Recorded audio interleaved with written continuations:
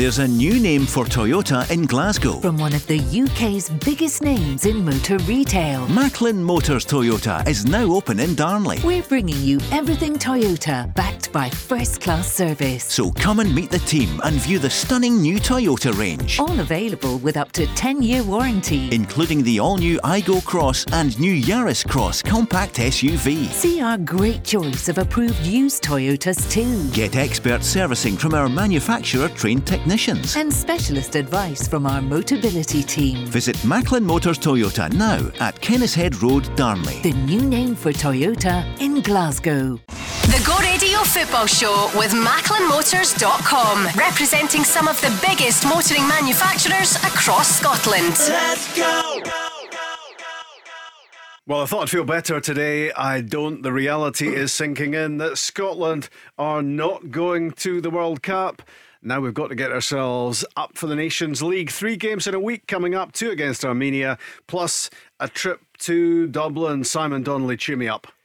I'll struggle to cheer you up, Rob. I'm the same as yourself, full of optimism Wednesday night, but I have to say we were outplayed on the night. The best team won by far, and our big players just did not turn up for whatever reason. I think you have to put that down and give it a bit of credit to the Ukrainians. I thought they were first class from the first minute, and it could have been more. You know, we got ourselves back in. I know John McGinn missed that chance, but we managed to get ourselves back in it, and you're always hopeful. But as I say, I can have no complaints really. They were miles ahead of us. What we need is someone on the show who could be going to Qatar in November. What about David Wotherspoon, the St Johnstone midfielder who plays his international football for Canada, and they've qualified. So David, it's just a small matter of getting yourself fit after that ACL, and you could be on the way to the Middle East and the World Cup. That's an incentive, isn't it? There's every possibility, but got to get myself back fit first and foremost. So it's been a long process with this injury, but getting there, progress is being made, and I'm hopeful. Get myself back fit and make myself available for selection. Are you trying not to look at that group? Who is it? Croatia, Belgium, Morocco, awaiting Canada. I mean, that's mouth-watering stuff, isn't it? It is. You just look at the players in those teams, and like De Bruyne and Modric, and you look at them and you're like, you just want to play against those sort of teams and that sort of level. So it'd be the pinnacle of my career if I was to be involved in that. But as I said, first and foremost, get myself fit. Are we okay, Simon, to have him talking about going to the World Cup? Yeah, of course we are. That's a wee bit of positivity in the studio. Yeah. That'll do us. And as you said, if Scotland were going to lose to anyone and we could find a shred of happiness within it, well, there's more than a shred of happiness because of what that meant to Ukraine on Wednesday night. But from a Scotland point of view, it was miserable. How much do you think it was the emotion of the occasion that backfired for Scotland? For us, I don't really think. Well, I don't know 100%, but I'd be surprised. I think the players would have been up for it, you know. And we spoke about it on Wednesday night, or Tuesday night, whenever we were on, how a lot of our players have finished the season on a real high. I know Andy Robertson lost the Champions League final, but they got there and had a fantastic season. Callum McGregor had a great season at Celtic. You know, a lot of them were getting into it on a high. I just don't think we started, and I think looking back on it now 48 hours later, I think it's maybe down to the opposition. I think that they did their homework. We opted to possibly play it too long in the first half with Dykes. I mean, I've got no real complaints. I know we just spoke about it before we came on about the 2 strikers. I like the thought of 2 strikers, but then again, hindsight, we were overrun a little bit, and when Christie comes on in the second half, I thought he was one of our better players. I really did. I thought the ball began to stick a wee bit. He was getting on the half turn, probably our best spell in the game when he comes on. But it's easy to say afterwards. You know, at the start, I was happy with the team, with the 2 up front. I just thought maybe with them pressing us, we opted to take the easy option at times and go long too much and miss out, you know, our better players. And they couldn't get a foothold in the game. Ukraine were coming in, but I think we were outnumbered there. They were popping the ball about, and the goal was coming. You know, I think Craig Gordon had a couple of good saves before that. You know, so can have no complaints. The better team won. How much, David, do you think it was down to that extra man or lack of an extra man in the midfield for Scotland in the first 45? Yeah, I felt when they did lose the ball higher up the pitch, they got picked off quite quickly in the middle of the park, and the Ukraine, to credit to them, found a lot of gaps in the midfield. I think the boy Yarmolenko, who dropped into those pockets cleverly, got on the ball in a lot of time, and you can't afford to give those sort of players at the highest level that much time on the ball to threaten you. But like Simon said, I think Scotland, they struggled to get that link between the strikers and midfield in the first half, and I think when they did bring Ryan Christie on, that's the sort of player that you want, linking with the strikers and finding him and getting him on the ball to create a wee bit, which I think they lacked a wee bit in the first half. It's like a St Johnstone past and present here, isn't it, Simon? You had that legendary season in Perth. Long time past. I think I was there in 2003, Rob, for a season. Thoroughly enjoyed it. Commuted from Glasgow every day with a team of guys in the car, which was very eventful for a year. But no, I enjoyed my time there, but long time ago now. It's been a strange old season for you, David. I think injured in November. You haven't played since then, and you've had to watch. And it's not just been the ACL that's been painful. What you've been watching has been painful as well, and incredible, really, on the back of what happened last season. Yeah, it's been quite a season, on and off the field.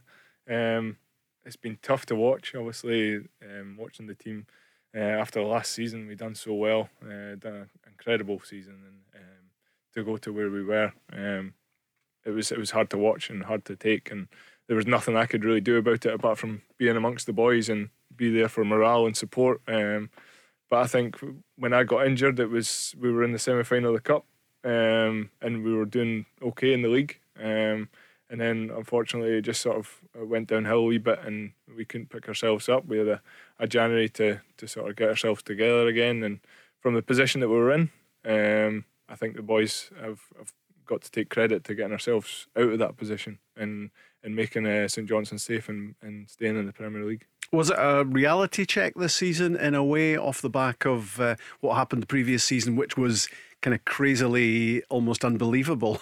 Yeah, I spoke about this before we came on. It's St Johnstone's not the biggest club in Scotland, and it's the achievement last year was quite incredible, and I think it was Aberdeen 30 years before that had done it outside the old firm to win both cups, which is quite incredible. So I think it is a reality check that we need to realise the club and the stature of our club. We've always said before seasons that it's staying in the Premier League is first and foremost, and this season put us to the test, and we managed to come out with that, and we can look towards the summer and rebuild and look forward to the next season in the Premier League. It's going to be interesting to see what Callum Davidson can do next season, because there's another raft of departures coming up for St Johnstone. They lost Jason Kerr and Ali McCann last summer, Xander Clark, Jamie McCart on the way out, Liam Craig's retired, quite a few other, Sean Rooney of course has gone to Fleetwood, Simon, so it's all change again, but Callum Davidson will be grateful for the opportunity, won't he, to make a fresh start next season, having finally survived. Yeah, I think this season's been really difficult. I mean, on the back of so much success last year, and I mean, you really have to take your hat off to St John's to go and win both major cups. Callum did a fantastic job, and he's found himself the other side of the job this year, fighting fire down the bottom and struggling a little bit, but they've came through the playoffs. That was the most important game for them. That will be up there with the cup finals that they played, and they did really well in the playoff final. But I covered a couple of St Johnstone games I think last season, and they have players. I mean, this guy here seems to be around forever as well, David, but they've got a lot of experienced players there that have been there that you're now talking about are moving away. So it's maybe a new era for St Johnstone and a fresh slate, get new players in. That'll always be the challenge, to go and get good ones. But I think Callum will probably just reflect on, I think it probably added a wee bit more to his bow having to go through this year, because everything last year was success, unbelievable success, but this year it's been the nitty-gritty of trying to keep St Johnstone in the Premiership. Even last year, even though we won the double, we started off really bad. In November we were bottom of the league. Yeah, that's true. And we got through that phase, and all of a sudden we just I think kicked on. you've got a lot of good senior pros in that squad that probably helped you, and you've got a bit of experience on your bench as well with the likes of Maclean and Alec Cleland. So it's a good club, and I think you've just been tested this year, and it's not the test that you normally want to go through, but you've came through it with flying colours in terms of getting through that final. But that's as important a game for you guys, I reckon, as the cup finals. Yeah, it was a massive achievement for us. Even though it's just staying in the Premier League, it was a massive achievement for us to be where we were. And obviously Inverness were on good form coming into it, and we were up and down with results.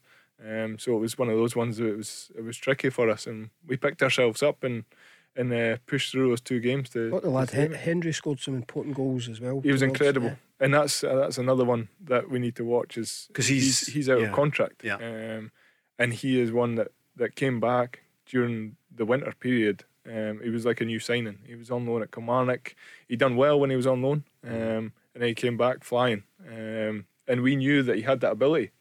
We've seen it so many times in training, and he came on and changed games for us in recent years. And he certainly is one that would love to keep hold of, and I would love to play with him next year when I'm fighting fit. He had a loan at Aberdeen as well, didn't he, Callum Hendry? And but lots of clubs will have taken notice of his form late on there for St Johnstone, getting these key goals. And he's obviously, Callum's probably 24, maybe something like that. He is a developing talent, and it's going to be difficult to hold on to him. Yeah, it always is. Goal scorers, few and far between, and certainly the kind of lower end clubs of the league. If there's somebody there, but the lad at Ross County, people sit up and take notice.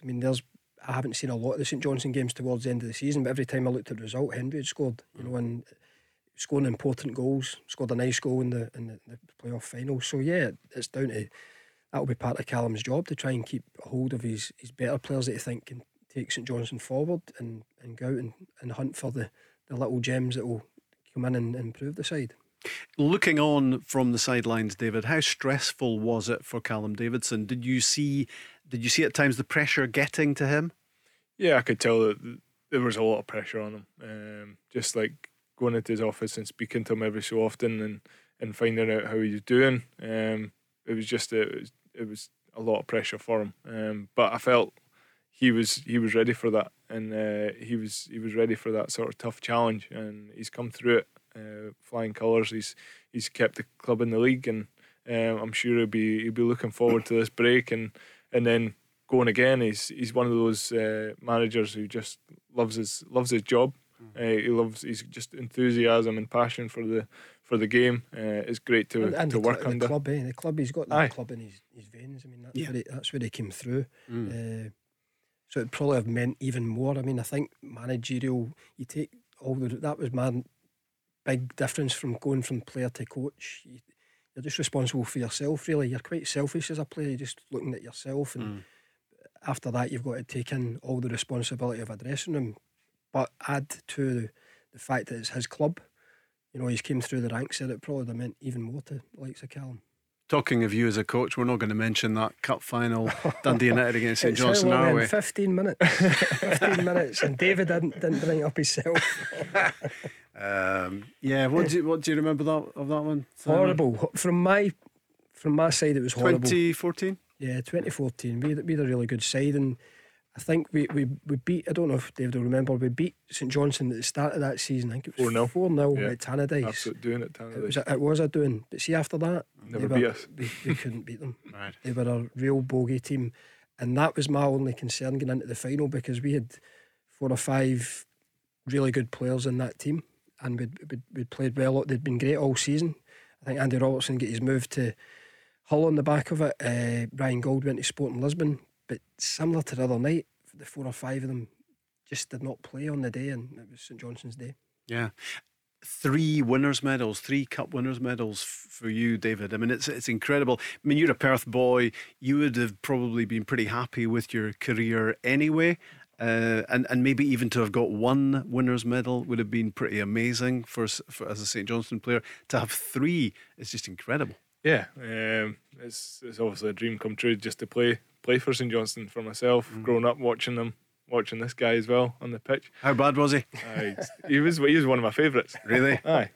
But it's just incredible to achieve what we have with the club and just be part of that is incredible. And the players I've played with, the managers I've worked under, it's been a joy, and I treasured every moment, and I look to progress with St Johnstone as much as I can, and silverware was part of it. And we always said when I first came in that silverware was like an opportunity for us.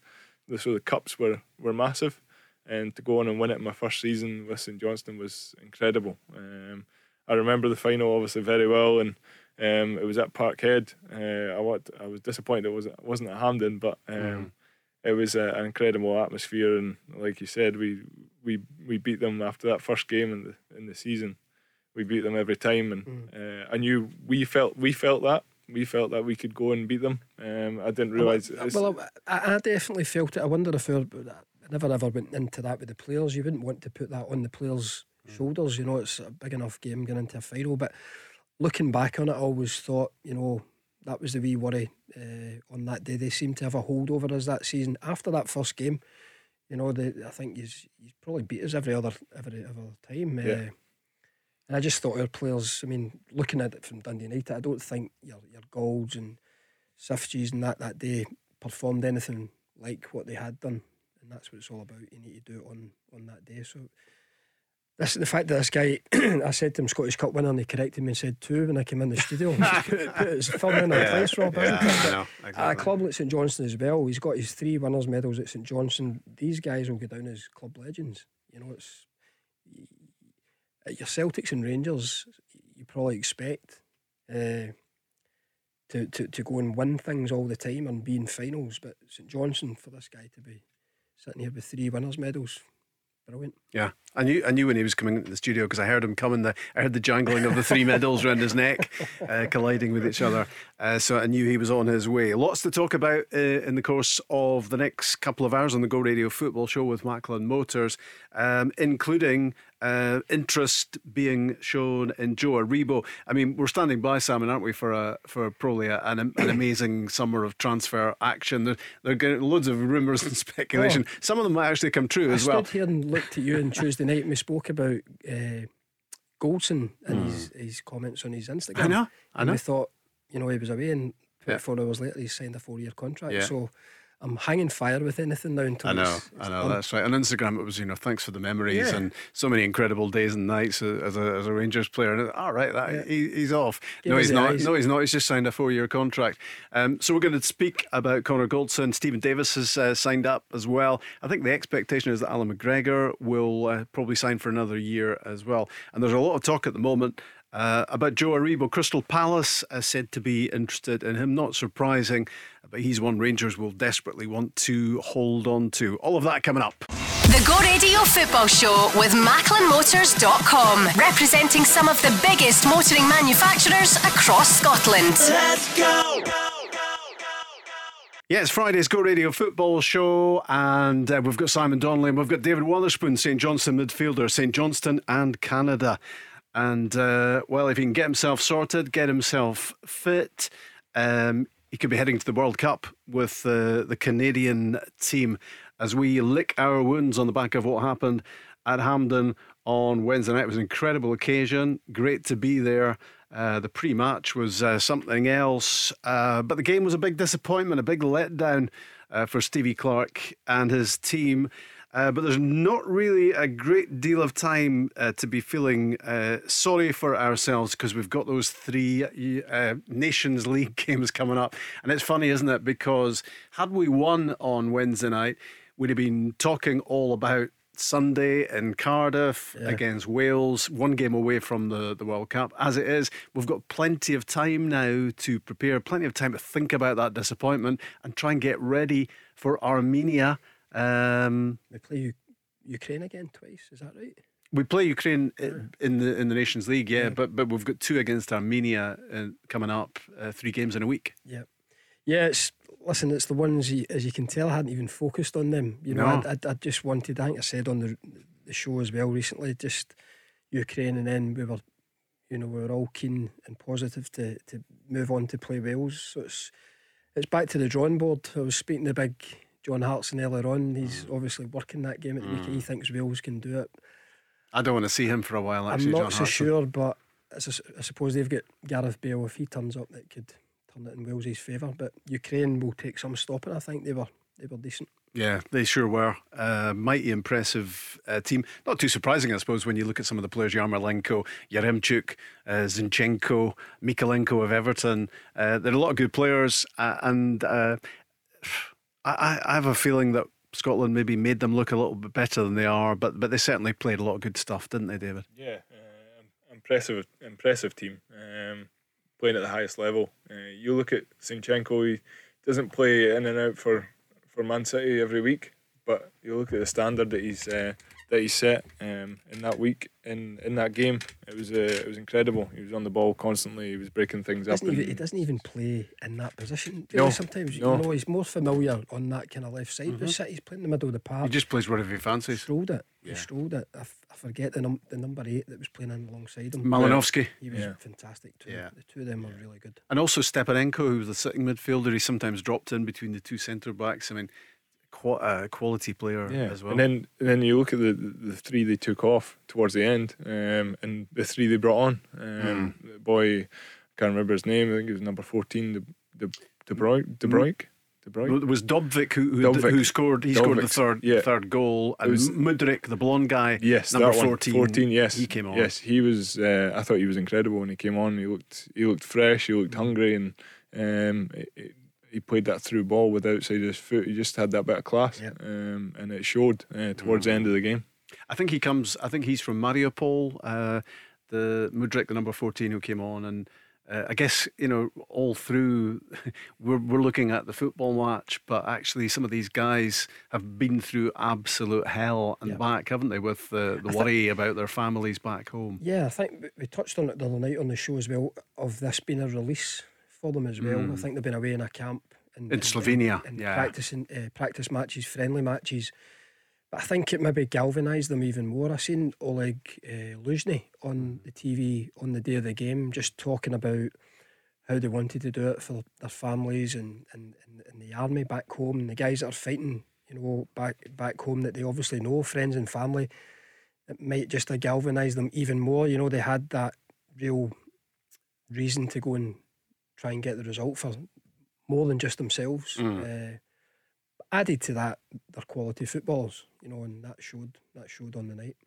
I think when they came out draped in the blue and yellow flags, there was a sense maybe at that stage of what was about to come. They played as if they had a lot of inspiration behind them, and they wanted to put a smile on some faces back in Ukraine, didn't they? Which hasn't happened very, very much since February. Yeah, of course. They wanted to do that, and you could see the emotion running through them, the hunger that through them, that they were playing for something big, and you could see that as soon as they started playing. And a boy in my team is from Ukraine, Maxi. Of course, yeah. He's obviously been through the thick of things, and but he's been in a good environment that can help him through, and he's one of those boys that just he's very humble, and he's obviously looking, and his family have been through a lot, and obviously we've tried to take care of him as much as possible because there's been less communication through at home, so you could see the determination in the team, and they were fighting for something big.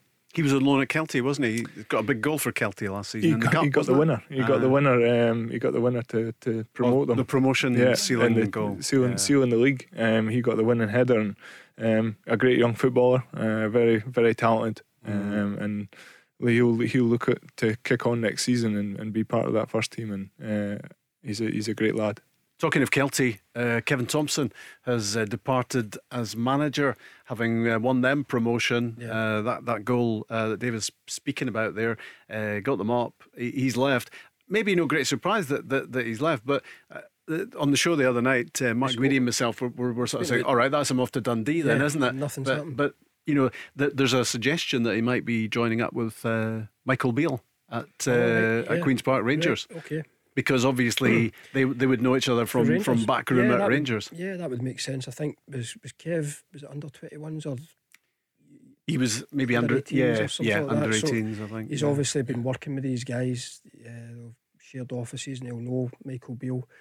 That was an interesting move actually, because he's, you know, always kind of been Stephen Gerrard's understudy. Now he's going out on his own, so that might be one there. That might have been the one that Kev knew about that we didn't. We kind of put one and one together and came up with 3 at Dundee. So, that might be the next move for him. Again, fantastic at Kelty. There's only maybe so much that you've got them into the next division. Where do you go next? I think the likes of QPR would probably be a step up. And I think there was always that feeling, wasn't there, when Stephen Gerrard was at Rangers, that Michael Beale was a big influence. He played a big part in the tactics at Rangers. Yeah, brief conversations with Scott Arfield, he spoke a lot about him. He said he was the main man there, and he done a lot of the tactical side of things, and he was a big influence there. So he spoke very highly of him. So if he's going to connect up with him, I'm sure he'll do a great job down there, because he's done a terrific job at Kelty Hearts, Kevin Thompson, and I'm sure he'll be wanting to progress his career as well. And I think moving to full-time football is his goal, I think. And I read somewhere that he was linked with Hartlepool, but I'm not sure if that was true. But I mean, you'll do well. He was obviously a terrific footballer and a great guy. I played with him at Hibs, and smart guy too, isn't he? Yeah. He's a very clever boy, and I think he'll move on to big things. And I wish him all the best. Obviously, he's done a great job at Kelty, and I'm sure Maxie really enjoyed working under him as well. When you're St Johnstone, how much do you hate Dundee? Is that how big a rivalry is that one? It is. We hate Dundee, as the song goes. But no, it's always a great game to play in, and to be the ones that are just above them in the league and put them back into the first division was a great, satisfying. It was satisfying for everyone at St Johnstone. To put them down and obviously save ourselves was a massive achievement for us this year, and it couldn't have been any better. It's a good job for somebody, that, isn't it? The Dundee job, and you know, I guess we were all jumping to the conclusion that it would be Kevin Thompson. It sounds like it's not going to be Sean Maloney as well. It sounds like that negotiation may have broken down. So that's still an interesting question mark over who's going to get that job. And it seems as if Gordon Strachan, technical director these days, you know, he obviously played a big part in getting Mark McGee in as the interim manager. That didn't go well.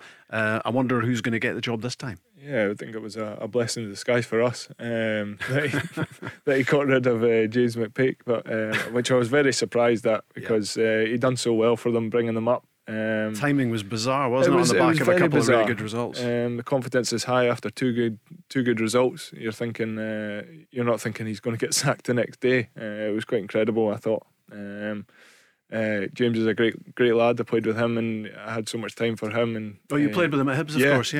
He was my captain at one point, and he brought us through some difficult times at Hibs, and he was always there for the challenge, and I'm sure he was there for the challenge at Dundee, and unfortunately he didn't get that time to work on it. You look at us, and we kept Callum Davidson as manager, and we managed to get ourselves out of it with a bit of faith and a bit of trust, and maybe that's something that they could have worked on. You looked at other clubs in Scotland that got rid of managers towards the end of the season, didn't do so well. They started dropping down the league and down the table, and it was just seemed to be that case that we were going in the right direction when we kept our manager. That's a fair point, isn't it? The sometimes, you know, there was pressure on Callum Davidson. He had bags of credit in the bank, obviously because of the previous season. But when you're down at the bottom, you're a chairman or an owner, the temptation is to press the button, isn't it? Yeah, there was still.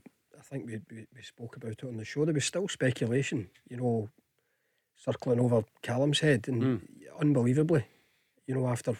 But that's the craziness of management in football. It's so volatile. I mean, we've touched on it this year with Sean Maloney.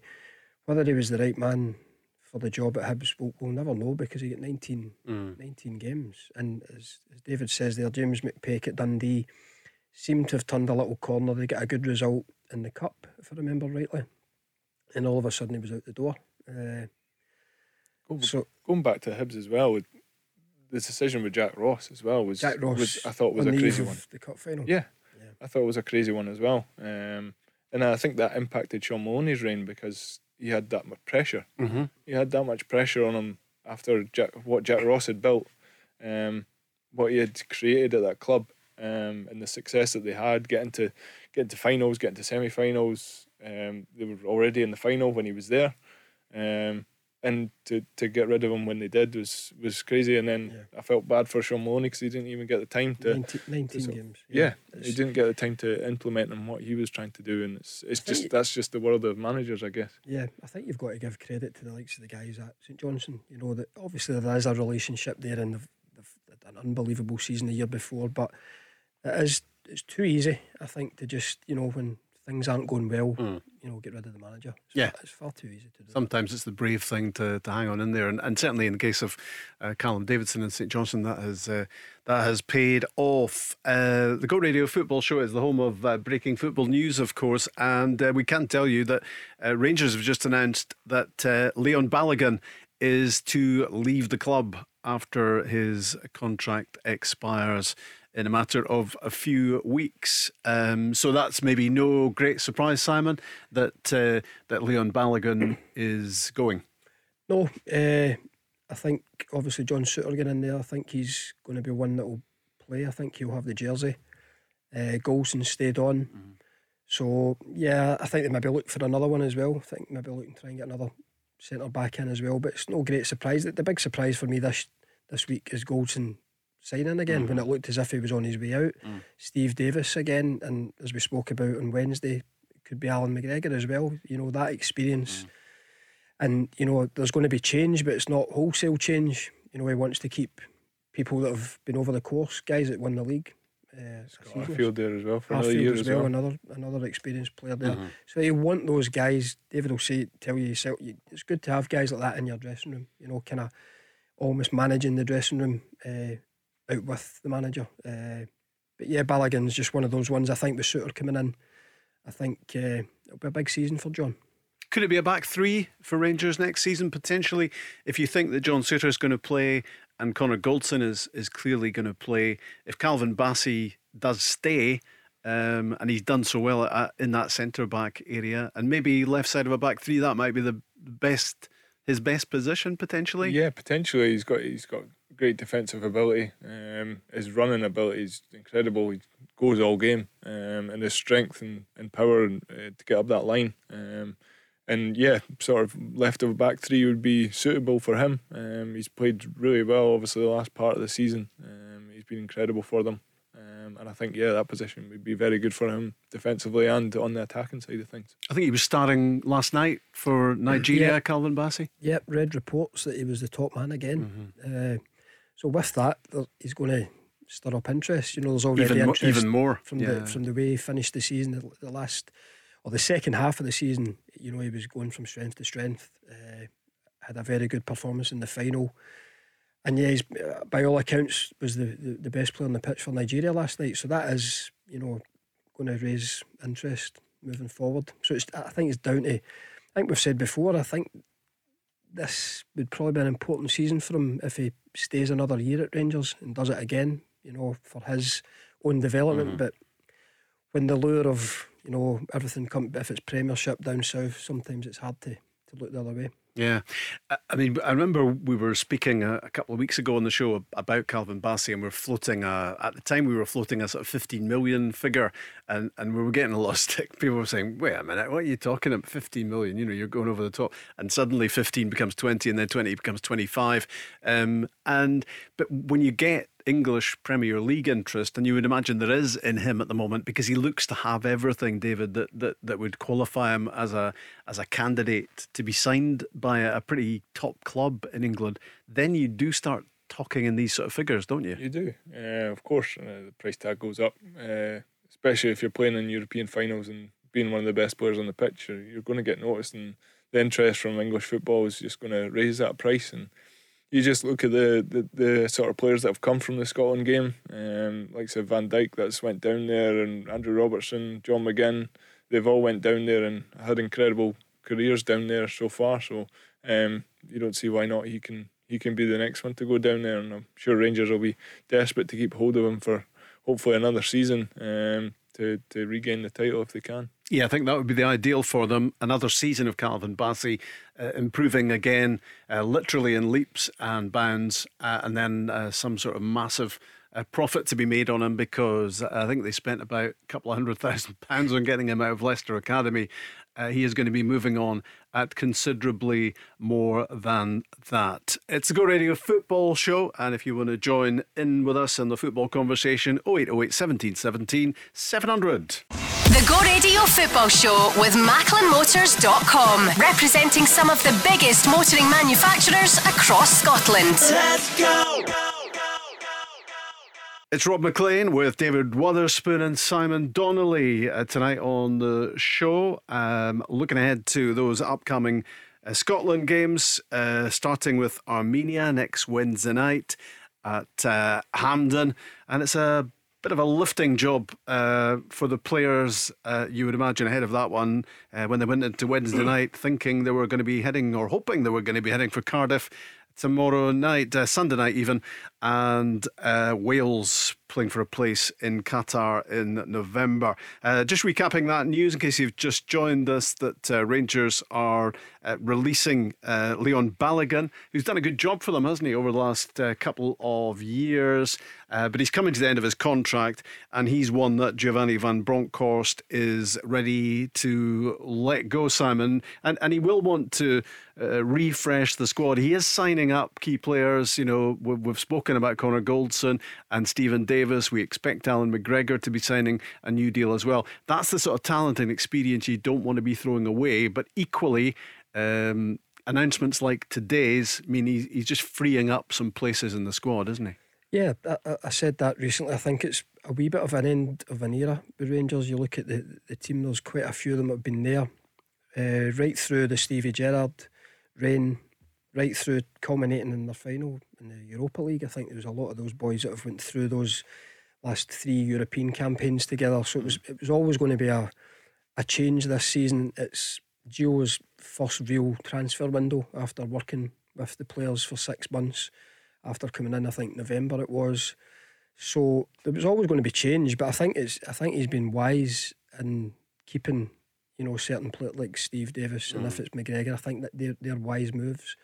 But I think there'll be a few new faces coming as well, and maybe Balogun's just fell victim to, you know, that's one place that he's maybe looking to go down a different route. And there's maybe another Leon that's going to feature in that Rangers defence next season. Leon King, 18. Alex Lowry is 18. They've both got game time towards the end of the season, David, and both look really useful. And it's important, isn't it, for the identity of a team that academy kids get a pathway into the first team. Yeah, you've seen that towards the end of the season. They were bringing the youth onto the pitch, and it's one of Rangers' good parts of their club is their youth development and the system they've got there. And obviously at Celtic they're both trying to push forward the youngsters in Scotland, and it's good for Scottish football as well, obviously, to bring through these youths. So yeah, I mean, obviously it's going to be change for Rangers after such a high season for them. Going to the Europa League final, they're going to have to push on, and change might be made. Yeah, and they've got the challenge, of course, Rangers next season. We're talking about Scotland lifting themselves. Rangers have to lift themselves in a sense as well on the back of that Europa League final disappointment. And they've got to qualify. They want to get to the Champions League. The rewards are so much greater, aren't they? But they've got 2 hurdles to get over in terms of qualification, Simon. Yeah, they do, and I think obviously getting into the Europa League and final and hoping to win that and jumping straight into the incentives were huge there. Obviously they haven't did it, but you know, they're 2 games away, and their experience in Europe should stand them in good stead. I know it's not the ideal time of the year. David will tell you, you're trying to prepare, and all of a sudden these big games come immediately, but I think they might have enough experience to negotiate them, Rob, and I think Gio will be fully focused on them, because obviously they want to go and try and win the title back. That goes without saying, but I think they would like to be in that Champions League alongside Celtic, so those games will be massive for them, and I think that will be the focus for Gio, to be ready for them when they come round. Celtic have got the advantage, haven't they, of being able to not not negotiate those early rounds, those early European games that can be pretty challenging because they do come at you pretty quickly. They're in the group stages. They can plan for that. And you'll have had a bit of experience before you got injured last season of coming up against an Ange Postecoglou Celtic. Yeah. I mean, those early games in Europe are tough, especially when you're not used to them. And trying to get that balance between your domestic form and the European games is really difficult, and it puts you in for a very long season. And that's what we had this year.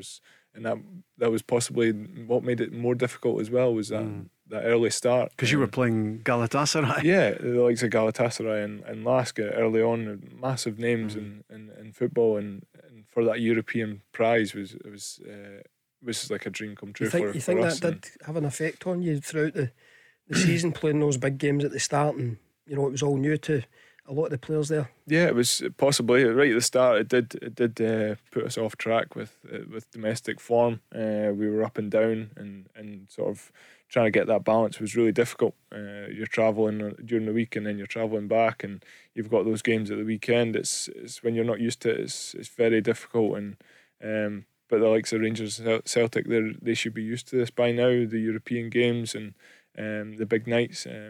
So yeah, I mean, obviously Celtic's form towards the end of the season was incredible. Played them at the start, and obviously they were finding their identity. And then we played them a couple other times, and you could just see the confidence that through their squad that just built throughout the season was incredible. Their work ethic is quite phenomenal. Their energy, the way they press, and Harry, even when they're still winning the game by a few goals, they're still going strong. And I think he's just built that mentality throughout the squad, which is incredible to watch, even harder to play against. Yeah, I mean, I think the R word, relentless, is probably the one that's been used more than any other about Celtic under Ange Postecoglou. Yeah, that's just, as David touches on there as well, I've covered a lot of the games this season, and when they get their noses in front and even further in front, they still keep going. And there was games at the start, I think it was either Dundee or St Mirren, I think they won 6-0 back to back, and I remember Postecoglou out of his coaching area, pushing for the 7th goal. And that's something I've really liked about, this guy coming in. I know his expression is they don't stop, and they literally don't. He wants to go right to the 90th minute. And that has proved the case at times when they've not been leading. They've popped up with a lot of late important goals this season. But I like the way he goes about it. If we're 3-0 up, he wants to go for 4 and 5. And I think that's why the fans have taken to him so quickly, is obviously, without stating the obvious, of winning games. I think they win games with style, and I think, especially on the back of everything disappointing around Celtic last year, this year it's been exciting to watch from day one. Even when they were losing games in Europe, they were still going out there and trying to attack, and the defence has been getting better as the season's been going on, and the more understanding that group together. But it's been exciting from the minute the guy walked in the door. And I think one thing we know for sure, David, is that Ange Postecoglou is not going to compromise on his philosophies at all. I mean, the opposition, they lost to Bodo Glimt, who are a very promising Norwegian team. They're not one of the greats. Celtic are going to be drawn in the Champions League with some pretty top names, you would imagine. But he's going to keep doing what he's doing. He's going to play the same way. And I guess a lot of people have some fears about that. Yeah, I suppose it's just an incredible job what he's done. From when you looked at the start of the season, when they're coming out of European games, not winning games, and the fans they're expecting to win these games, and he's held on to his identity, and he's been relentless with that, and he won't change that, and it's part of his philosophy and his mentality that he's built in the squad and in the club.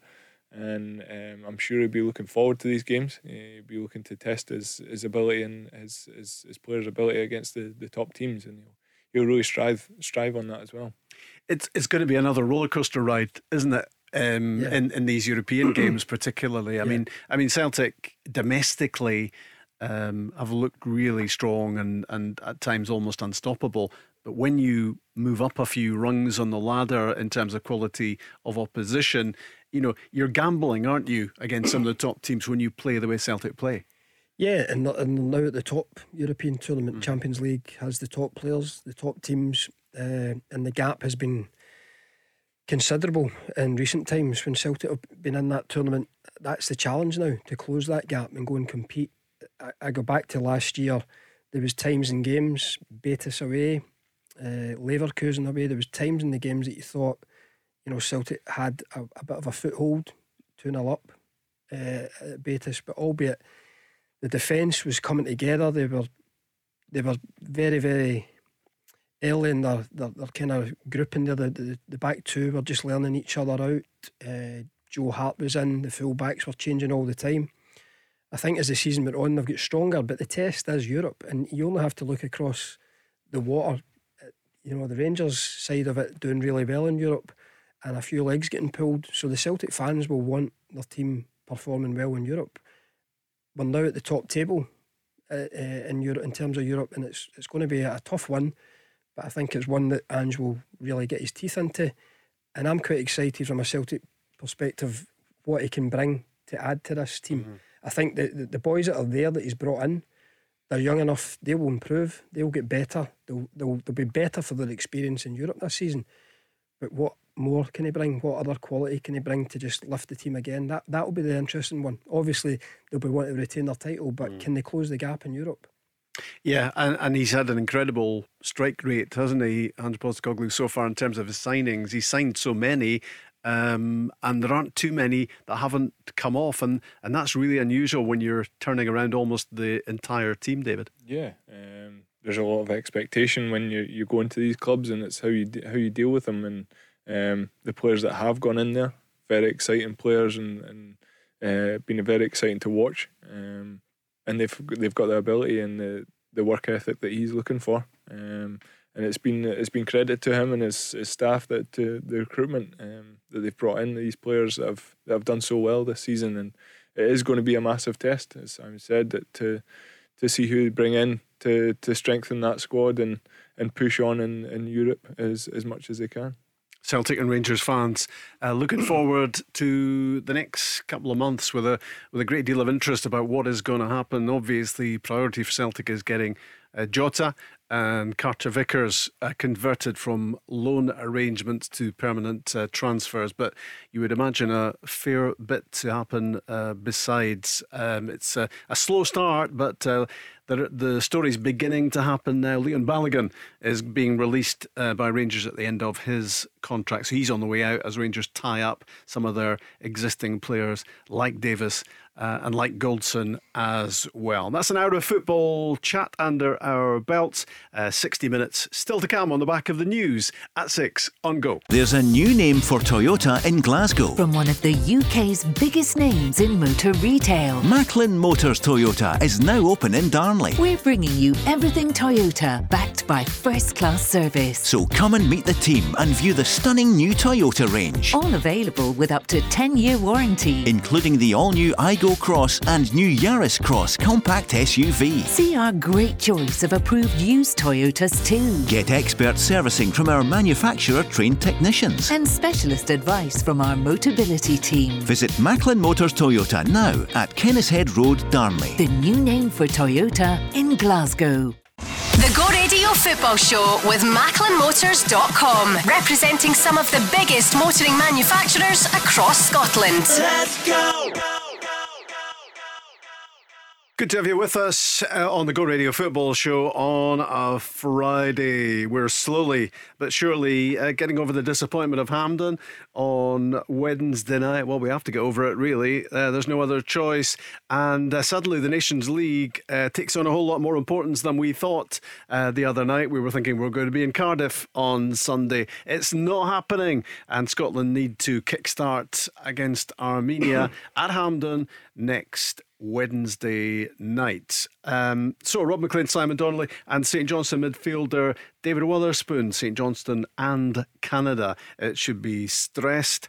Canada heading for the World Cup, of course, and David hoping that he is going to be ready, willing, and able. Well, certainly willing, hoping he's going to be ready and able. So where are you? It was ACL, wasn't it? The injury. Where are you on the road back? So it's been coming up for 5.5 months since the operation. So it's getting close to that time where I'll hopefully be back out on the pitch and doing bits and pieces with the squad. But at the moment it's just small progress at a time and take each week as it comes. There's been little niggles along the way, but progression's going well, and I'm positive that I'll come back stronger. And I suppose it's been good that you've had that extra, you've got another year on your contract anyway. There wasn't that pressure added into the mix, because had your contract been up, then that would have added to the stress, wouldn't it? Yeah, I was stressed as much as I could be at the end of last season. I could barely watch some of the games, but yeah, I had that sort of safety net that I had another year, and the manager's been great with me and keeping me positive and around the boys, and he's got me doing a lot of different things in amongst the coaching staff as well, which has been good for me as well, keeping myself busy. And you're working alongside the St Johnstone physio, but also the you were saying the Canadian physio. You're in contact there as well, maybe adding in some other ideas on stuff you can do to get back quicker and better. Yeah, it's been great collaborating with both of them and being able to get different points of view, and but not too many opinions, because I don't want to be overloaded. But it's been great to have that experience of Jim at St Johnstone and the likes of Greg and Canada's physio, which is massive experience between them both. So I've fairly trusted them both in what I'm doing and the progress that I'm making. And obviously Canada, even though you were injured at the time, they invited you across, and you went across to see them clinching their qualification for the World Cup. That was back in March. That must have been great. It was incredible. Just to be invited over and be part of it is quite something. It's when you're part of a club, you're there constantly. But as a nation, it's different. You wait to be called up and be part of that squad. But to keep me involved, and another one that was injured over there, Sammy Piet, he was there as well. So it was what was the game again? I remember seeing it. It was against Jamaica. Jamaica at home, because I've seen some of the goals. We just needed a draw or a win to qualify to go through, and we got the win, and it was just an incredible atmosphere. And since I've been there since 2018, the growth in Canadian soccer and over there has been incredible. From stadiums that are hardly filled at the start of when I was there to now it's sold out, and the excitement that some of these players that are generating from European clubs at the biggest names like Bayern Munich and Lille and Besiktas is a massive factor for Canadian football, and it's on the rise, and folk will take notice of it now. You've got Alphonso Davies, haven't you? Yes, we do. What a player he is. He's incredible. Ever since I joined, he was there, and I think he was 18 or something at the time, and I heard he was going to Bayern Munich at that year, and I was like, who's this guy? He was at Vancouver Whitecaps, and from the first training session you could just see his blistering pace and power was incredible. It was raw at the time, but you could see his talent was something else.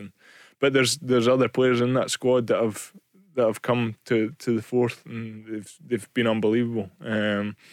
Like Sir Jonathan David, who's a striker. He's now linked with some of the biggest clubs in Europe, and in the English Premier League as well. There's talk of him, and there's other boys that likes of Dejan Buchanan, who's went over to Belgium. He's won the Belgian league with Club Brugge. Right. So he's a teammate of Jack Hendry's. Yes. And then there's the likes of Stefan Eustáquio, who's just moved to Porto in January, and I think they're trying to buy him now. He was on loan, but they're trying to buy him now. He's won the Portuguese league. The boys in Besiktas, there's a couple there that won the league last season and the cup. And Milan Bojan, the goalkeeper, who keeps winning the league over in Serbia, with Red Star Belgrade. He played against Rangers in the European games. So there's multiple talents coming through. it's just exciting times for this generation, and I hope I can be a part of that. It's been great to be a part of it so far, and I really, really hope that I can get myself fit and be in amongst that squad, because it's like a family. It's great to be a part of. It's an exciting incentive. I know you need to use it the right way. You don't want to put pressure on yourself because you desperately would love to be there, but to have it in the back of your mind, to have it as some sort of target is great. Yeah.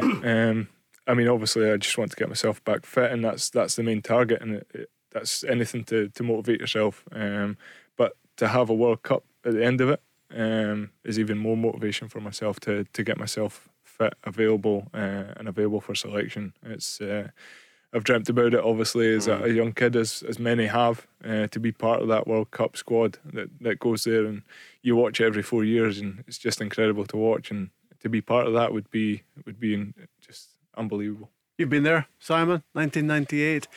Sadly, that's still the date as far as the World Cup's concerned. Canada. When was the last time Canada? Was it 36 years ago. So 1986. 6 was it? 1986. I knew at the time, because I read somewhere that it was that long since. So it proves it's possible. Do you think we're going to have to wait 36 years? I hope not. But yeah, listen, we've spoken about it. That's another 12 years. I know. I know. No, I think we said it the other night, and listen, the result the other night doesn't change it. We've got a good group there, and I think that group's only going to improve. There's a lot of youth in it, the experience of the Euros, the experience of the disappointment the other night, hopefully, makes these guys stronger, and we go into this Nations League next week, obviously preferring that we were focusing still on qualification for the World Cup, but it got us into the last Euro final, so it proved to be worthwhile the last time. So we go again, really. But I think we've still got a really good, one result against Ukraine doesn't take it away from. It's a strong group of players we've got. You've got Tierney to come back into that equation as well. Patterson on the right hand side.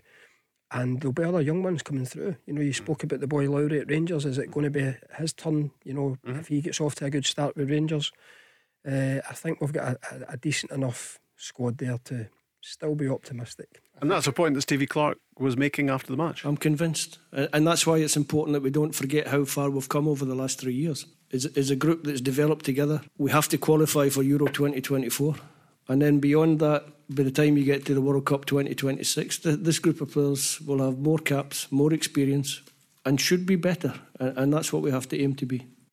Wise words from Stevie Clarke. It's so easy, isn't it, to get so far up and so far down, depending on how things are going. But as Simon said there as well, it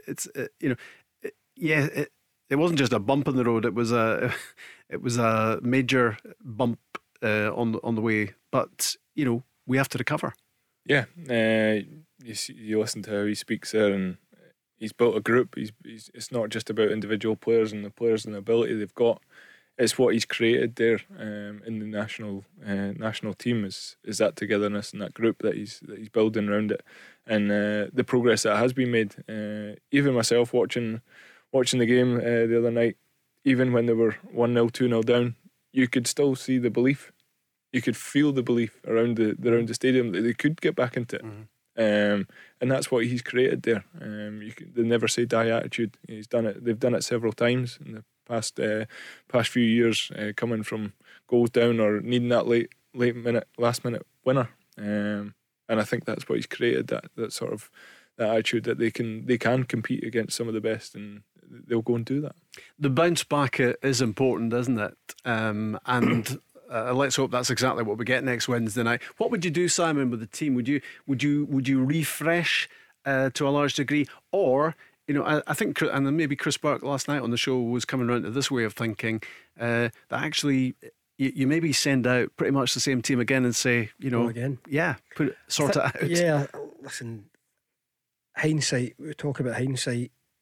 Before the game, when I seen the two strikers up front, I was happy with that. I don't know if it worked. I don't know if it didn't work, obviously. No. Christie came on. They were disjointed, weren't they? Yeah, but again, we weren't playing through the midfield. The three midfielders, McGregor, McGinn, Gilmore, they've been superstars for us in recent times. They can take the ball in tight areas. They can manoeuvre it. They can work through the lines with it. McGinn's always good for a goal. I know he misses a great chance the other night. Gilmore, they couldn't get going. We were playing it long. I think you have to, as I say, credit the Ukrainians. They were right on their game from the first minute.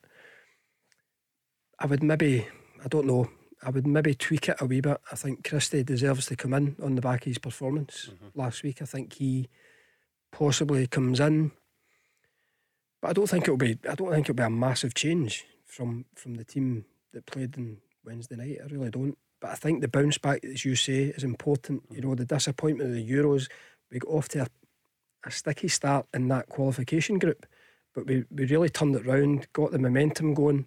So it's another setback, but I'm with Stevie Clarke. We've got a good enough squad there, you know, to kick on again, do well in this, and you know, we now have to focus on, what is it, Germany 2024. That's the focus now, and as the guys, and then America in 2026. I think that's the other one that Stevie Clarke was throwing in. He makes a good point. Even in adversity or disappointment, these guys, it's another experience for them. It's more caps. The finals, the last time, I stressed that these guys will be dying to get to another finals, because I don't think we did ourselves justice at the last one, considering we had 2 games at home. I think the only game we'd really performed the way we can was England at Wembley, when we got the point. So I think these boys will want to go again. Unfortunately, the other night we get beat by a better team, but I think we've got more than enough quality moving forward, and I think there'll be 1 or 2. All right, Hickey came on the other night. I think Hickey will be a good player for Scotland further down the line. It was another night where I think Patterson would probably have played if he was fit. We would have had Tierney. Yeah, maybe Ryan Jack might have. Ryan Jack in the middle of the park, because involved. I certainly think when McTominay came in there in the second half, there was he helped the shape, he helped a wee bit of the discipline. And again, it's hindsight, because when I seen the team and he was playing at the back, I was quite happy with that. But as the game developed, you were like, right, can we shuffle it? Can we get McTominay in there? Can we get somebody else up front? I think we went to a back 4, and for that little period, was it 10-15 minutes of the game, albeit it's a 90-minute game, we were better. So there's food for thought, but Stevie will have learned as well things off that game as well. So it'll be interesting to see how we do line up next week. Yeah, I mean, Peter Grant. Sorry, I was just going to say, David, Peter Grant on the show last night was talking about Scott McTominay and think, you know, he felt as if we needed something more physical in the midfield to get close to Zinchenko, who was kind of running the show. Yeah, I suppose you're right. I guess you look at Gilmore and McGregor and McGinn, and you look at them as ball players, and I think sort of McTominay going in there, just a bit of grit. You see how hard McGregor works. Every time I see him after a Celtic game, even at half time, the last time we played there, they won 7-0 against us at Parkhead, and he came off at half time and he was just dripping with sweat. He looked like he'd ran the full 90 minutes, but it was only half time. You just see how much effort he puts into the game, and just maybe a wee bit of grit in the middle of the park might have been better. But what I was going to say was, you look at Rangers' bounce back when they lost the European game, and then they went the weekend and played and won the Scottish Cup. So they've just got to look at that, and it's possible to bounce back from these games, and I'm sure they've got a squad there that can do that. Yeah. Callum McGregor was one who did emerge with more than pass marks. I mean, Craig Gordon was our best player. I don't think there's any argument about that with the saves he made in the game, and so unlucky to finish up on the losing side. There weren't too many who performed anywhere near their best, I don't think, for Scotland, but Callum McGregor keeps on rolling out those. I mean, it was his goal, which was a bit freakish, but his performance was good. He scored a freakish goal for Celtic during the season. I think it was against Aberdeen, a clearance that went in off him. But he kind of deserved it, because watching him, as David said, he'd covered everywhere in the game. He was leading from the front, leading by example, and he bought himself a wee bit of luck with the goal. The other night, again, he's following up. It's not the cleanest of strikes, but we get back in the game, and then he's chasing someone back. Who's 1-on-1? You know, who's virtually through and goal. The guy takes it the wrong, tries to come inside, but Callum's back there, you know, winning it. The guy just covers every blade of grass, but he can play football as well. He's a quality footballer, but we just didn't have enough on it on the night. And that sometimes happens, and you sometimes have to say, right, fair enough, Ukraine were the better team on the night in all departments. So that's where I'm positive moving forward, because I know we've still got players there. It's just the tweaking, it's getting the team right for the right occasion, and we probably want to start a lot better than we did the other night as well. Just one more on Callum McGregor, who was already a wonderful, accomplished midfielder. But he's gone up a level, hasn't he, in the past season? I don't know whether it is the armband, whether it's Ange Postecoglou, whether it's a combination of everything. But he seems to have taken his performances to a new high, David. I was going to say that he just goes from strength to strength each year. He progresses each year, and I think the fact that Scott Brown left, and then he's got to fill that sort of role as the leader, and he's just took it in his stride, and he's just progressed so much over the past couple of years that he's just leading the team, and his performances get better and better, and he's getting recognition for that with the Player of the Year awards, and he's just shown that he's a top player, and Scotland is will be grateful for his performances of recent. David Wotherspoon, Simon Donnelly, Rob Maclean, the Go Radio Football Show, talking football till 7. The Go Radio Football Show with MacleanMotors.com, representing some of the biggest motoring manufacturers across Scotland. Let's go!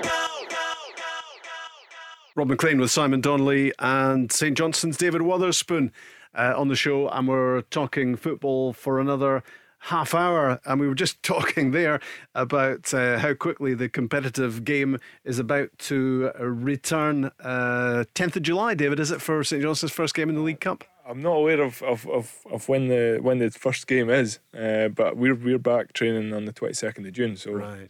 It's a quick turnaround. Yeah, and you were saying as well that the regionalisation aspect of the Premier Sports Cup has been removed, so you've got a few trips on the go. It's crazy to say the least. Down to Queen of the South, Annan, and then up to Elgin and over to Ayr. So I can't remember which is which. I think we're at home to. I can't remember actually. I think it's Annan at home and Elgin at home. A base camp in the southwest might not be a bad idea. It's just incredible. All over Scotland. Yeah, incredible. And the likes of Hibs and Aberdeen are having to get themselves acclimatised to League Cup football. They would have been expecting to be in European action, Simon, but it's going to be the League Cup for them, and they'll have to get used to it. And of course, some clubs use this as almost pre-season matches, but the Hibs and Aberdeens of this world will have designs on winning the League Cup. Yeah, and I don't think teams of that stature will be allowed to treat them anything other than competitive and try to win that or try and get as far as they can in that cup. And 2 new managers there as well on the back of disappointing seasons, they'll want to get off to a flyer in this tournament, so the games come back round thick and fast, and it's a part of the game that I don't miss. Pre-season training's just round the corner for this guy. Lee Johnson, the new manager at your old team Hibs, what did you make of that appointment?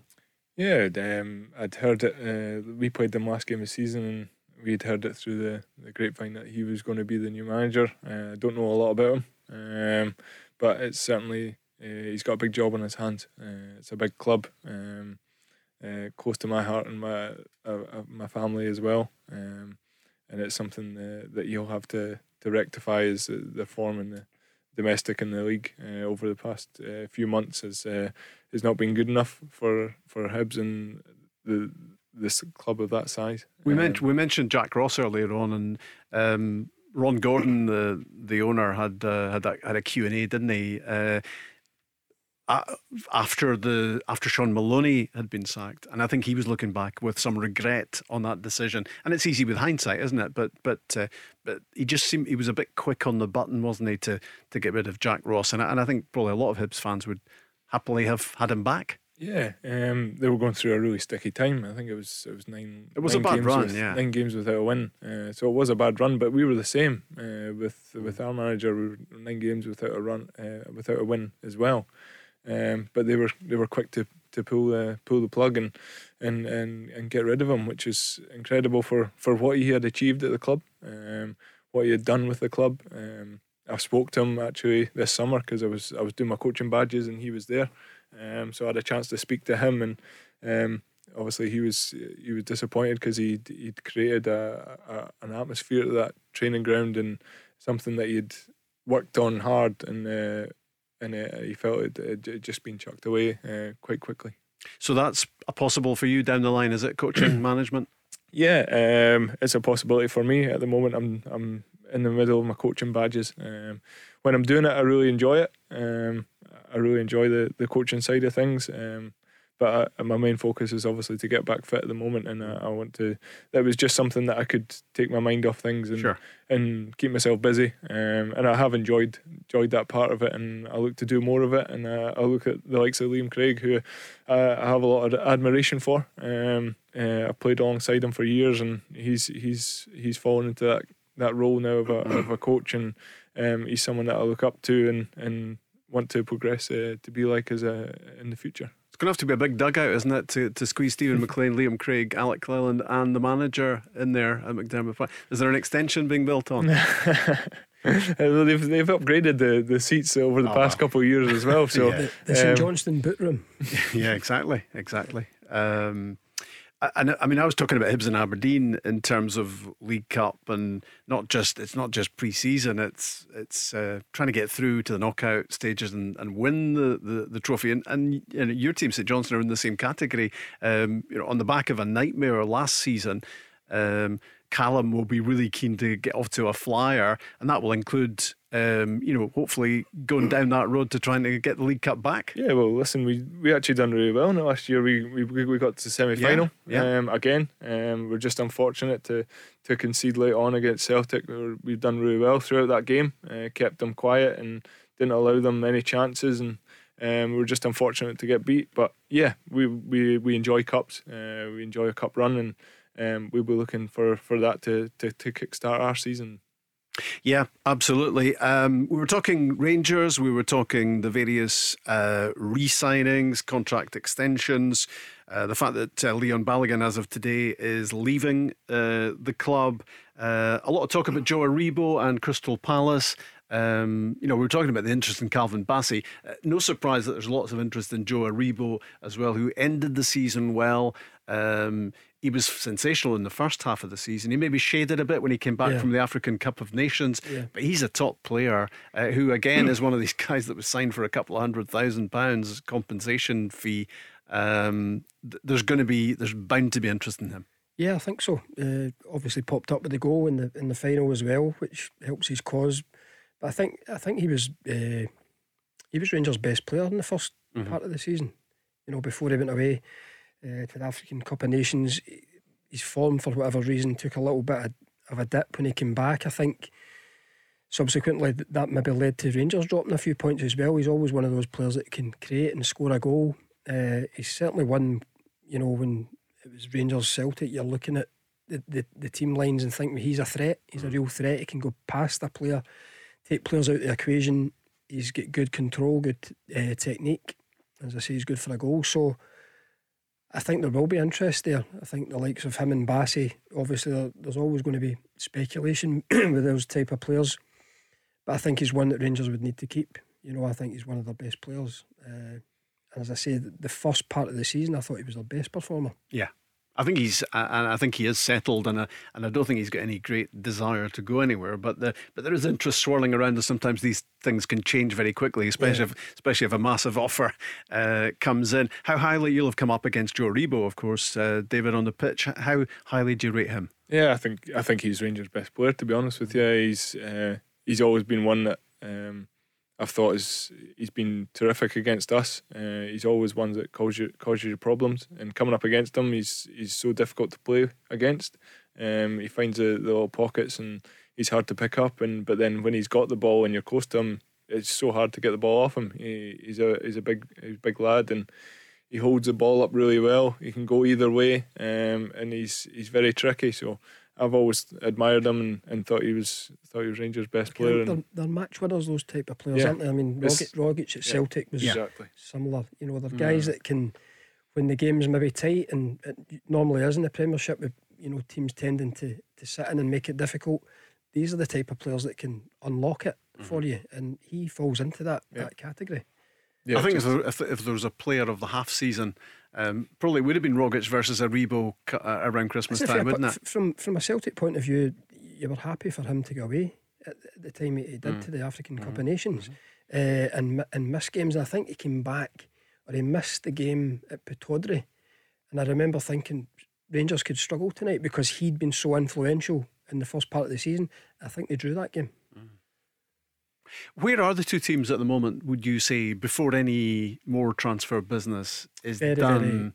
Where would you err? Is it Celtic because they won the title, or did Rangers move into the overtaking lane because they got to a European final? Rangers fans will say that, but I think that there's not much between the sides at all. You look at the last 3 games, I think they had a win each and a draw. The last one was at Celtic Park, the draw. There's not a lot between them.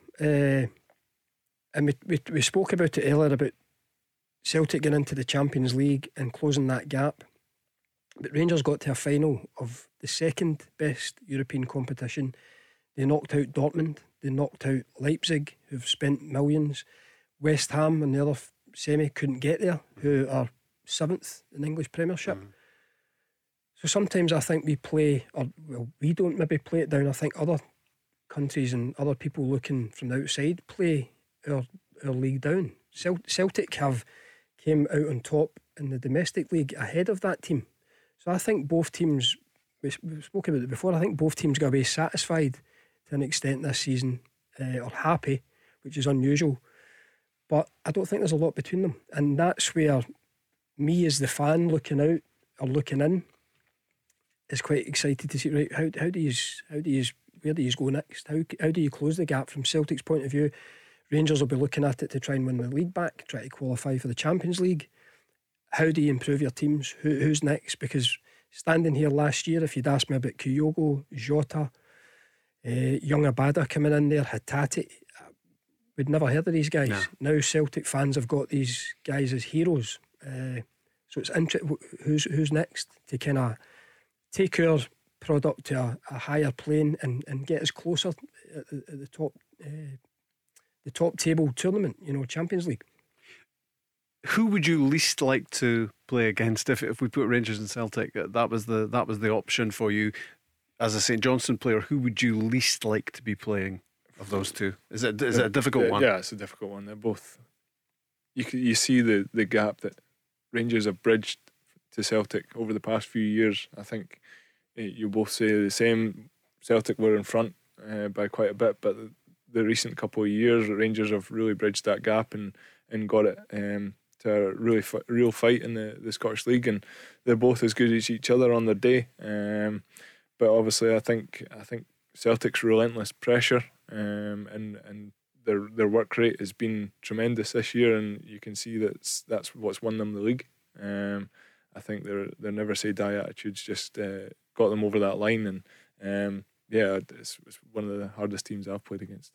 And it does make you think, because there's maybe a cigarette paper between them in terms of difference, that recruitment and this summer transfer market could make all the difference in terms of who goes into next season as favourites.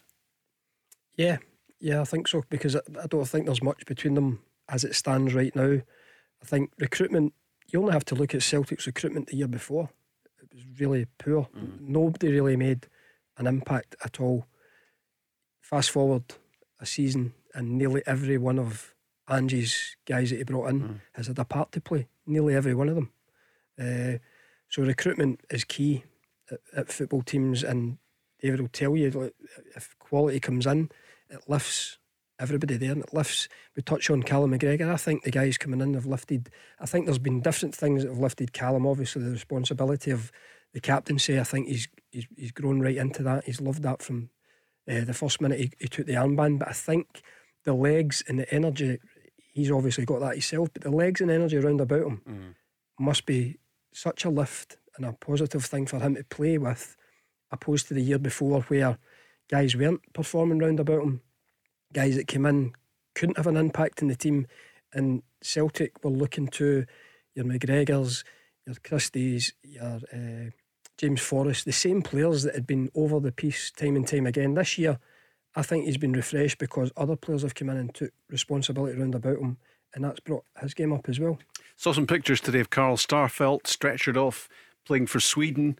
A suspected hamstring injury. We don't know the extent of it yet, but I guess what it does do for Celtic fans on the back of an amazing season, a title winning season, it does introduce a little bit of concern about the transfer market and about strengthening the squad even further than they've done already, because I guess with Cameron Carter-Vickers not yet re-signed, and we don't know whether he definitely will or not, it's you're talking Gillian and Welsh at the moment as the Celtic central defensive two. The fit pairing, listen, that's always the worry of managers when their players go away international due to something happening, like Starfelt hamstring. It's never great as well, so hopefully it isn't too serious, but yeah, it probably just highlights. I think if that doesn't happen anyway, they want to try and get Carter-Vickers over the line. I think they'd be looking for another centre back as well, because I don't know any news from inside, but it looks as if Julian might be on the way, so it looks as if they'll need another one. I might be wrong. I said to you on Tuesday it looked as if Golson was on his way. I know. So who knows, there might be a part to play for Julian coming back in there, but I think that's a part. I think he'll be looking to strengthen everywhere. I think he'll be looking for options in all positions. Yeah, I mean, Carl Starfelt, I think a lot of Celtic fans didn't really fancy him when he first came in. Ange Postecoglou stuck with it, that central defensive pairing with Cameron Carter-Vickers, and you just look at the numbers. You look at their defensive record over the season, and he must be doing something right, Carl Starfelt. And I think in time the Celtic fans started to understand that it was about the partner. It wasn't about him as an individual. It's about how that partnership works. Yeah, these things take time. Players take time to integrate into a team, and you could see that he grew in confidence the more the weeks went on, and he definitely became a major part of that Celtic team that won the league. And they obviously kept the two at the back and kept them week in, week out.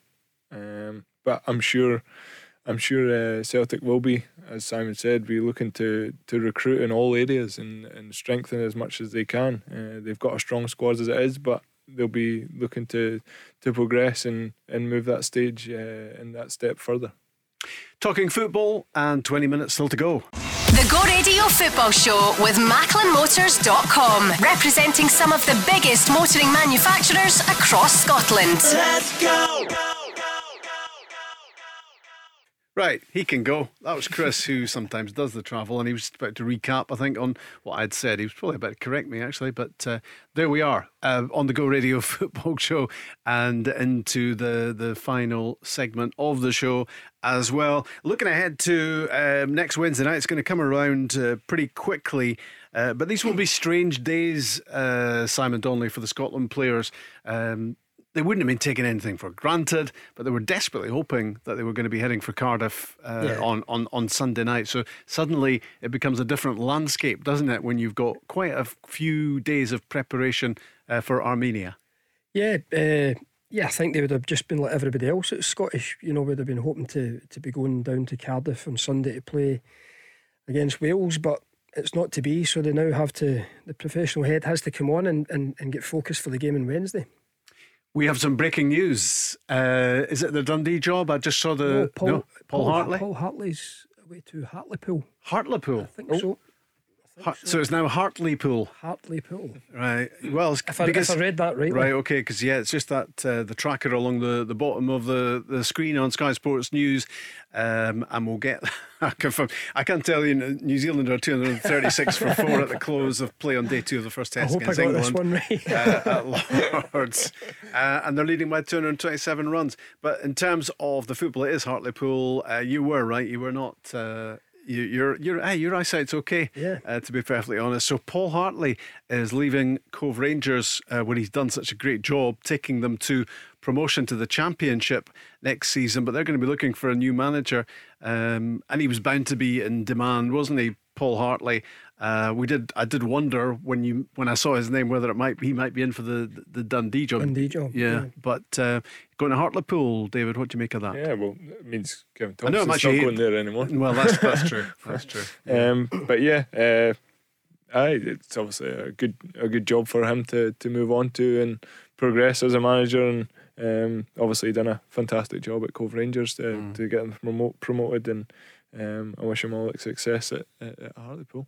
Yeah, that's a blow, isn't it, to Cove Rangers with a manager to find and to actually just maintain the momentum that he's built up. Yeah, I think we spoke about it the other night, about that division being really competitive, and Cove Rangers having a little bit of money behind them to go and make a go of it. And he's had so many promotions now, Paul. It's no surprise that obviously clubs are looking at him, but yeah, it's a new adventure for him down to Hartlepool, and we'll see how he gets on. Paul Hartlepool, yeah, exactly. And of course Queen's Park are in that division as well, having got promotion. Another team with big ambitions. The Championship's always pretty fascinating, and next season, David, it will be again. Yeah, thankfully St Johnstone aren't in it. Yes, thankfully. No, it looks like going to be a really tough season in the Championship next season. And I was on a course recently with a couple of the boys at Queen's Park, and they were telling me all about it and the progress that club's made and the ambitions of that club. It sounds really big, and obviously it'll be an interesting one to watch to see how they get on in the Championship and how they progress.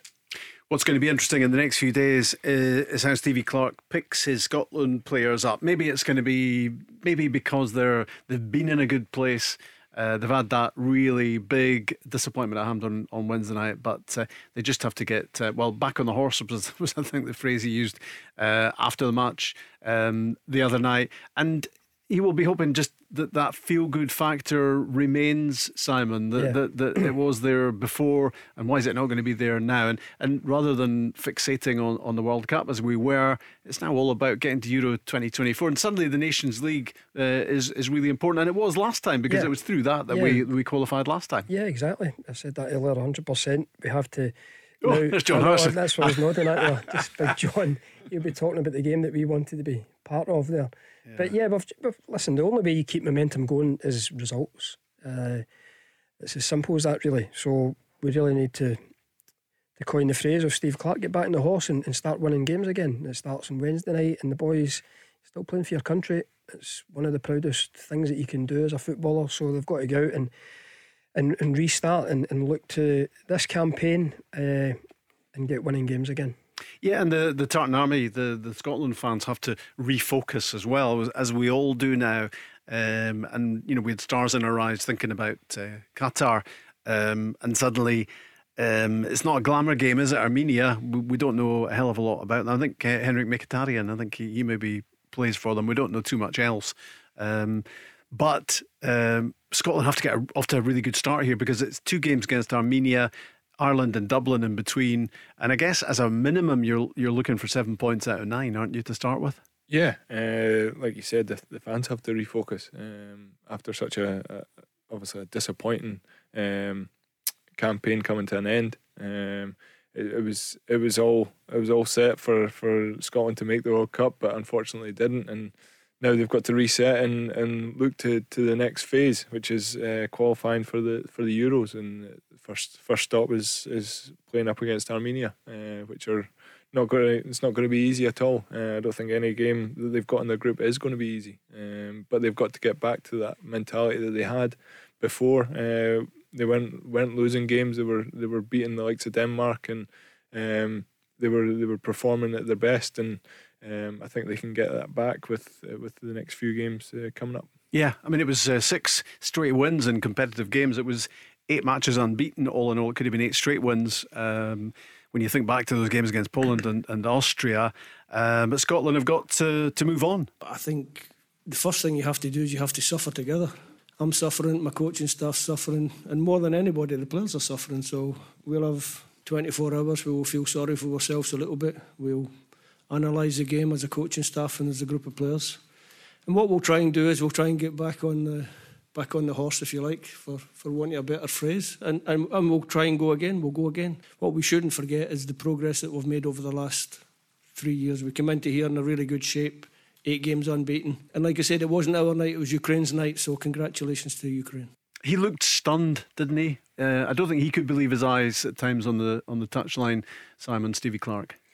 No, and listen, I think David touched on it there with the Denmark game, and we said it on Tuesday. I think for us to get results, we need 9, 10. We need everybody right on their game as a nation, and that's how it got us to that position of the playoff, because the 6 games that we won in the group, we were on it. For whatever reason, the other night, I mean, I remember at half time going to the toilet and thinking we hadn't even got offered seats, we hadn't even offered a chance or anything. It's not like that Scotland team of late. You know, we've always, especially at home, we've always had something to hang on to. But in the first half, we had nothing. We didn't test our keeper at all. We just had too many boys had off nights, and you think, is that just down to us? But I think it was down to the opposition as well on the night. They were better than us, they started better, they had more of the ball, and we found it really difficult to try and get into the game. And sometimes that happens. He changes the shape, even changing personnel. I don't know if he went to a back four straight away, did we? I can't remember. Not immediately, we no. changed the personnel, and I think Steve Clark said it himself. Before you can even get into the new personnel, we're 2-0 down. We've conceded again 5 minutes into the second half, which leaves you a massive hill to climb after that. We get the goal back and there's a little flurry and we get excited, but if we're being honest and we look back, and not enough players were playing anywhere near what they can. And for us as a nation, I said we can't even afford to lose guys like Tierney. We can't use that as an excuse, but we really can do with all our best players being fit. But we need all our best players at the top of their game performing. You know Andy Robertson well, you've worked with him. I mean, he was really suffering afterwards. I saw him coming out to do his interviews, and it wasn't something he was looking forward to, that's for sure. He was outnumbered even on that side where Andy, we spoke about it before, even Tierney playing as a left centre back, he underlaps, he overlaps. I mean, how many times do we see him up helping Andy? And at times the other night I felt if you froze the picture, Andy would be on the ball and there'd be 3 or 4 Ukrainians round about him, and we didn't really have anybody round about for him to play a 1-2. I think one time when he got through, it was down to his positivity and he got a break of the ball and got the other side. But more often than not, he found himself outnumbered on that side. Did he try too hard at times? He looked absolutely wiped out at the end, more than anybody else maybe. Yeah, it felt like he had a lot on his shoulders. He was trying his hardest down that left, but as Simon's saying, he looked isolated out there. With Tierney helping him out on that side normally, they look like a good combination down that left side, whereas it didn't seem like they had that threat. I felt he just was isolated, and then he was trying too much. He did get that break of the ball when he did get through, but that was just down to his own perseverance. And I felt like that was the only real sort of opportunity. Undoubtedly, he's got one of the best left foot crosses I've seen. He's always put in some great deliveries, and he did that when he could. But to be in that position to cross it, he wasn't enough higher up the pitch. Did we miss Kieran Tierney's ability to set the tone? I mean, I think we knew we were going to miss him. Obviously, we were going to miss him because he's probably the last person we wanted to be without. But I'm not sure we thought we were going to miss him that much. No, but and again, we're looking back on things after the event.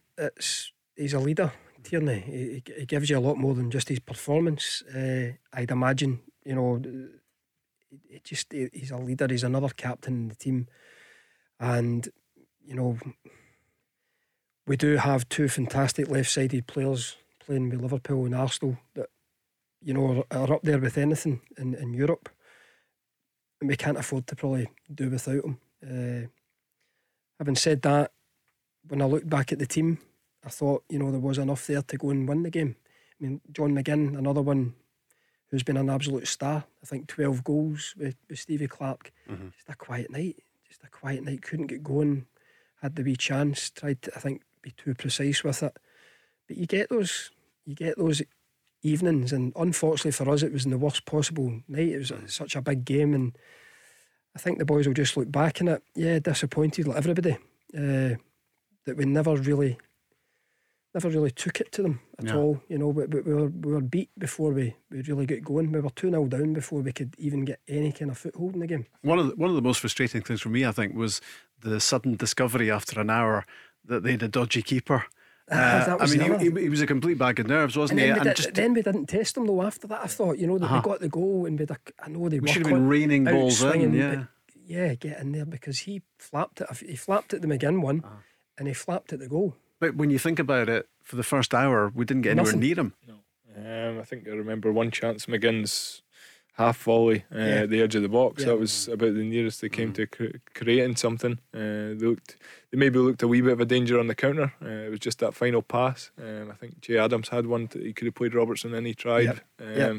He couldn't quite make it. But no real threat on the goal. And I think going back to when the game's scheduled, it's a few weeks after the season's finished. Good point. I think it's hard. It's hard as a player. It shouldn't be hard because the motivation's there, but it's hard when you're in that routine of playing week in, week out, to then go on a break for a couple of weeks, to then come back and play in a really competitive game like it was. I think you find that very difficult, and I look back on it and think, obviously it's no fault of anybody's, but if the game was scheduled when it was supposed to be, that things might have been a bit different.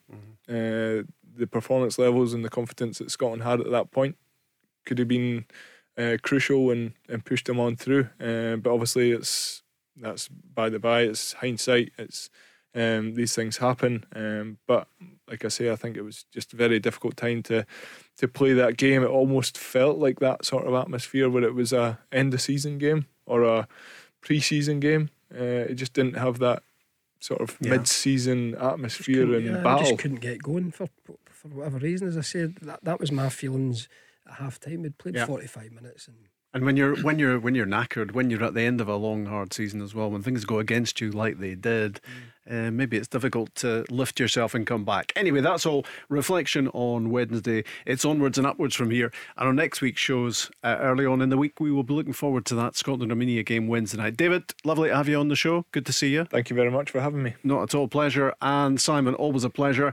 And we will be reunited at some point next week. Have a good weekend, everyone. Enjoy the sunshine. There's a new name for Toyota in Glasgow. From one of the UK's biggest names in motor retail, Maclean Motors Toyota is now open in Darnley. we're bringing you everything Toyota, backed by first-class service. So come and meet the team and view the stunning new Toyota range, All available with up to 10-year warranty. including the all-new Igo Cross and new Yaris Cross compact SUV. See our great choice of approved used Toyotas too. Get expert servicing from our manufacturer-trained technicians. And specialist advice from our Motability team. Visit Maclean Motors Toyota now at Kennishead Road, Darnley. The new name for Toyota in Glasgow.